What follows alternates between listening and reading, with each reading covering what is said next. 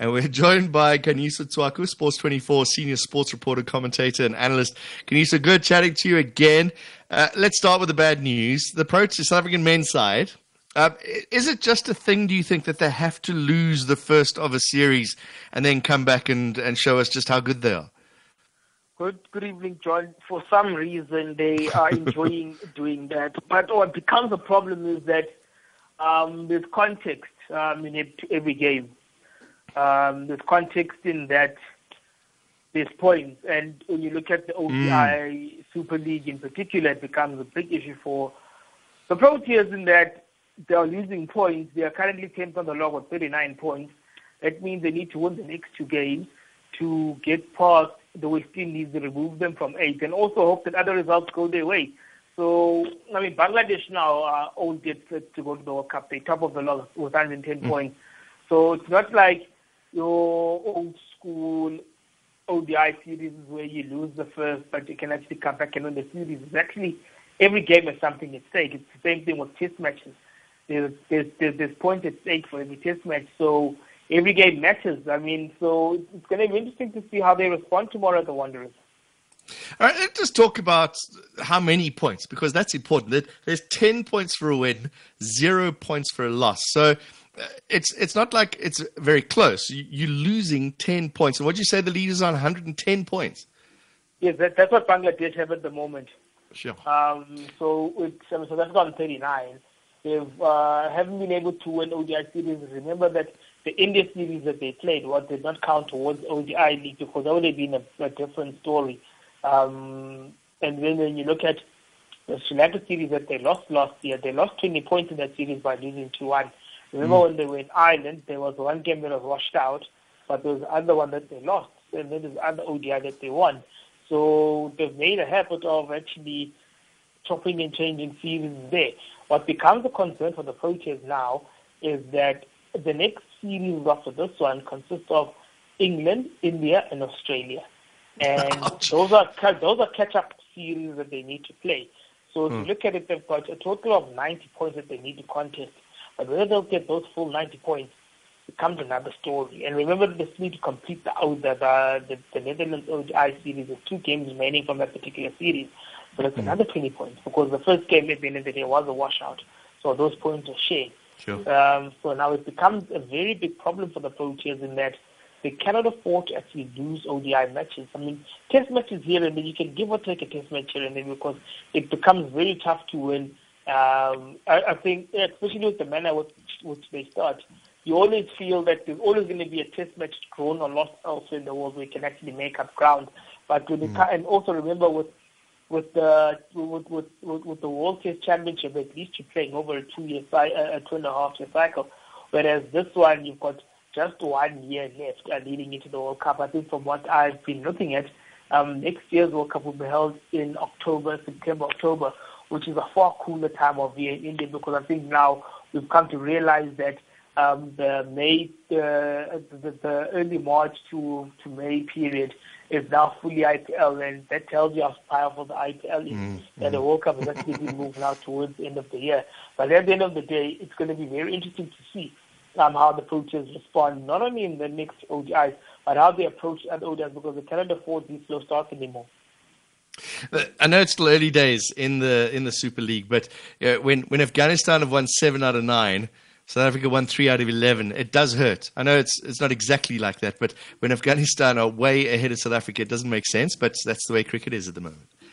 Indeed, and look, it becomes a pity that the ICC is actually scrapping this ODI league, because it does give those smaller teams like Afghanistan, your Ireland, your Netherlands, an opportunity to play against these big teams, and which is mandated by the ICC, because now every game matters. It's not like we say that just playing for the sake of it, just hosting Ireland for 3 ODIs.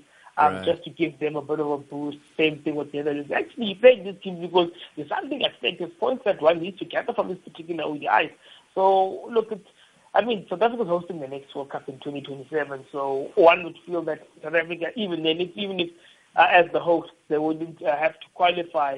But what becomes interesting now is that South Africa do face the very real prospect of having to play qualifiers in Zoom. Remember that the West Indies actually had to take that route in order to get to the World Cup, to the last World Cup. All right, let's talk about the one-day international. Bangladesh have got South African batting coaches, so maybe that's helping. But when I'm just thinking, 1, 2, 3 players didn't score more than a run a ball. So it was an all-round fantastic batting performance. 3 players getting 50 or more. Was it poor bowling, or is it just Bangladesh have got some great batters at the moment? I mean, I spoke to Russell Domingo last week ahead of this week to preview the series, the tour itself, and he did mention that the 50-over cricket is the strongest suit in that it's the most widely played format in Bangladesh. And they're also able to attract players from your fringe players from Pakistan, from India, from Sri Lanka to participate in the district tournament. So it's been a format that over the past 6 years they've improved significantly. If you go back to how well they played at the 2015 World Cup, you look at how they played the 2019 World Cup, they beat South Africa there, and they asked a lot of questions of other teams in the particular World Cup. So it's become a format that they have. I mean, to be honest, if you take it back to 1999. It's the format that actually got them into Test cricket when they beat Pakistan. One would still feel that they were rushed into Test cricket by 22 years on now. There's a far better state than they were at that point. But when it comes to ODI cricket, they're pretty much a complete product. And they also, with batters like Nitin Das, Tamim Iqbal, Shakib Al Hasan, Mushfiqur Rahim, and not have scored runs. And they've got batters who can actually adapt to these particular conditions. So, look, they've got a very good side at Bangladesh. So it does become a team that can't be underestimated when it comes to 50-over cricket anymore. I'm going to put on 314 against Ngidi, Rabada, Maharaj, Petlakwayo. That's going to go down in a book somewhere. Look, it's not the first time, if we are honest. If you remember that they actually put 300 plus South Africa at the World Cup, and they won the game by 21 runs. So they've actually become a team that actually backs the batters that actually do the business against South Africa. Remember now that Bangladesh have already claimed an ODI series against South Africa. They did that in 2016, which was Khanyiso Tshwaku's debut ODI, made an ODI series. So look, they do have a fair bit of intel to fall back on when it comes to actually beating South Africa. So when you look at the first 7 ODIs, it's actually Bangladesh 4, South Africa, Bangladesh 4. South Africa, so it does become a very big problem that South Africa actually starting to have difficulties navigating Bangladesh. Let's talk about the South African batting then. Kyle Verreynne doing okay, but then Milan, Bavuma, Makram. You expect Bavuma to 31 or 55, a little bit faster maybe. Makram out for a duck. It's that middle order and the lower order that we're relying on again. It's quite Protea-esque, isn't it? I wouldn't say. It was a rare failure from Yaneman Malan. He's been a very good batter through the format, especially in white ball cricket. So that was a rare failure from him. In terms of Kyle Verreynne, we have to cut him slack. He's not an opener by any stretch of the imagination, but he was asked to fulfill that role in the absence of Conde de Kock. So that became rather tricky, but he navigated as best as he could. I think he was surprised at the quality of the fast bowling he needed to deal with from Bangladesh. Temba could have and should have batted faster, but also I need to give credit to how well Bangladesh actually bowled him. Made Makram becomes a particular problem because now, when you look at his past 12 ODI games, he's actually only crossed 41 when he made 96 against Sri Lanka. He's got 3 30s, and every score is under 20. So there's a big problem there with Aiden Makram. The persistence with him is admirable, but you'd find now it's becoming a big problem. Makram as a T20 player picks himself. As a test player, there's problems. As an ODI player, there's big problems. In an interview on us at Sunday Times, he did admit to me that he's had problems pacing his game. And I'd see he's been given a lot of rope in test and ODI cricket. But we start to wonder how much rope can he actually get. Because, I mean, the 96 he made against Sri Lanka was just one major score out of generally a format that he hasn't succeeded in because in 38 games only averages 24.98, which for batter visibility is a very big problem. So, look, I mean, David Miller has been in very good form actually for the Dolphins through the CSA T20. Had a start for the Dolphins in the 50-over competition that he didn't convert, but he's actually looked the money. I mean, Rasifan Joseph he's probably hitting a golden mark. I mean, for the Lions, actually, the 50 he made on Friday was the third list 50 on the bounce. Remember, he made 2 50s for the Lions, rescuing them from difficult positions against Western Province and against Western Province and the Warriors. So this was the third ODI, third list 50 on the bounce. So he's a man in form. So now the issue now becomes what to do with Aiden Markram in particular. So I suspect that the powers that be may persist him, but until when will be the question. I mean, look, if a radical decision that could be made would be if Colin de Kock is not fit tomorrow, is to drop Aiden Markram, drop Kyle Verreynne slightly down the order, and then open with Ryan Rickles to actually bat in the top order for the Lions and actually give him his ODI debut. So look, I mean, it's again tough at that level. Tough decisions have to be made, and I mean, Aiden Markram at some point the kiddie glove treatment may need to stop.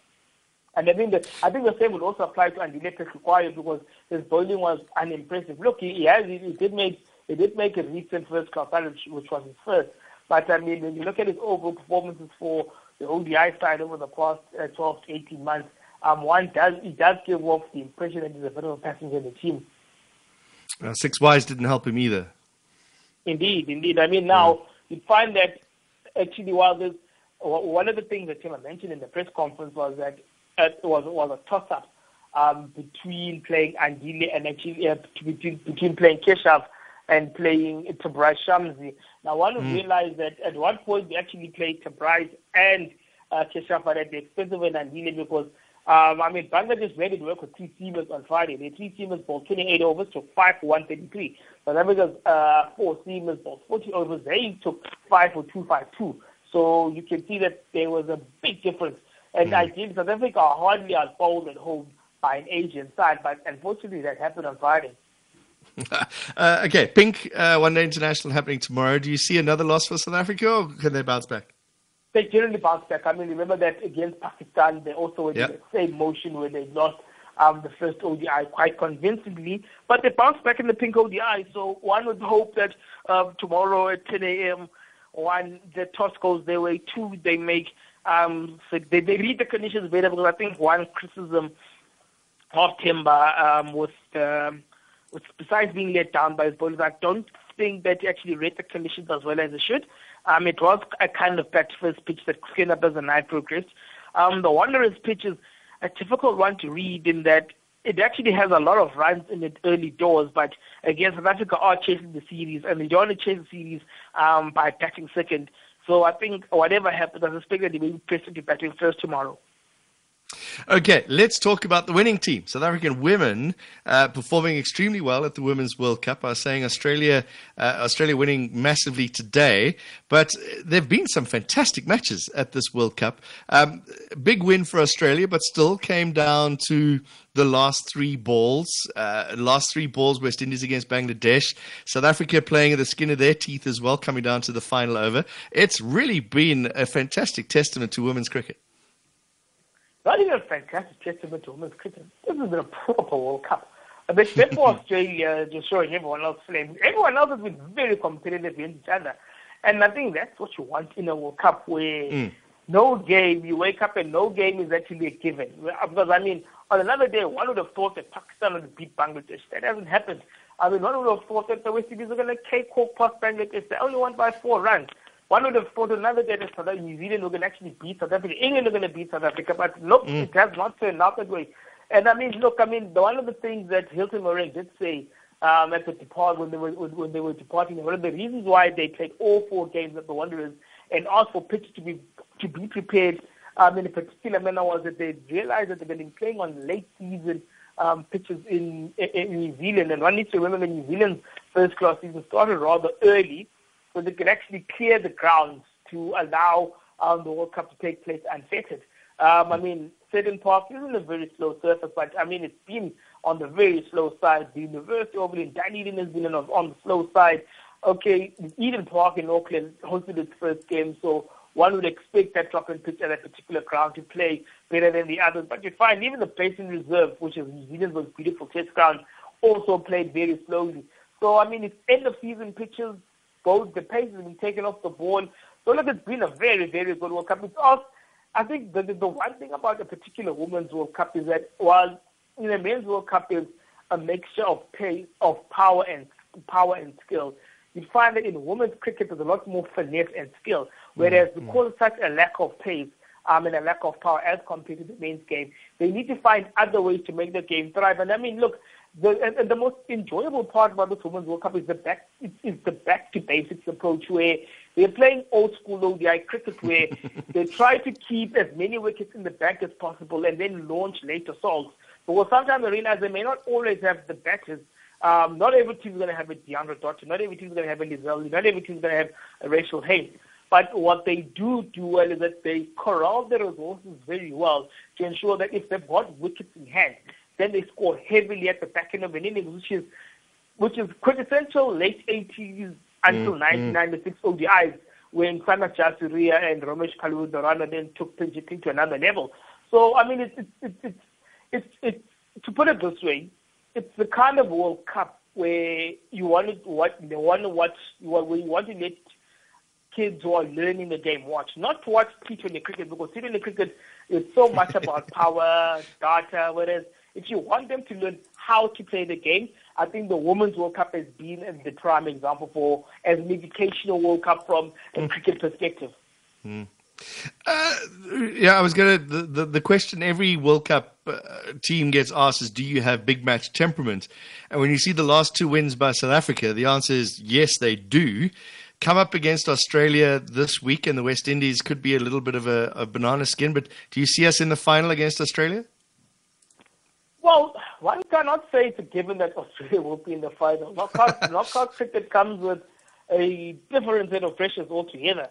I mean, look, New Zealand could still gather themselves for a good semi-final push. England aren't quite out yet, but one would feel that another loss for them would make things rather heavy at the moment. South Africa are due a loss. I can't see them beating Australia. Australia just head and shoulders above everyone else.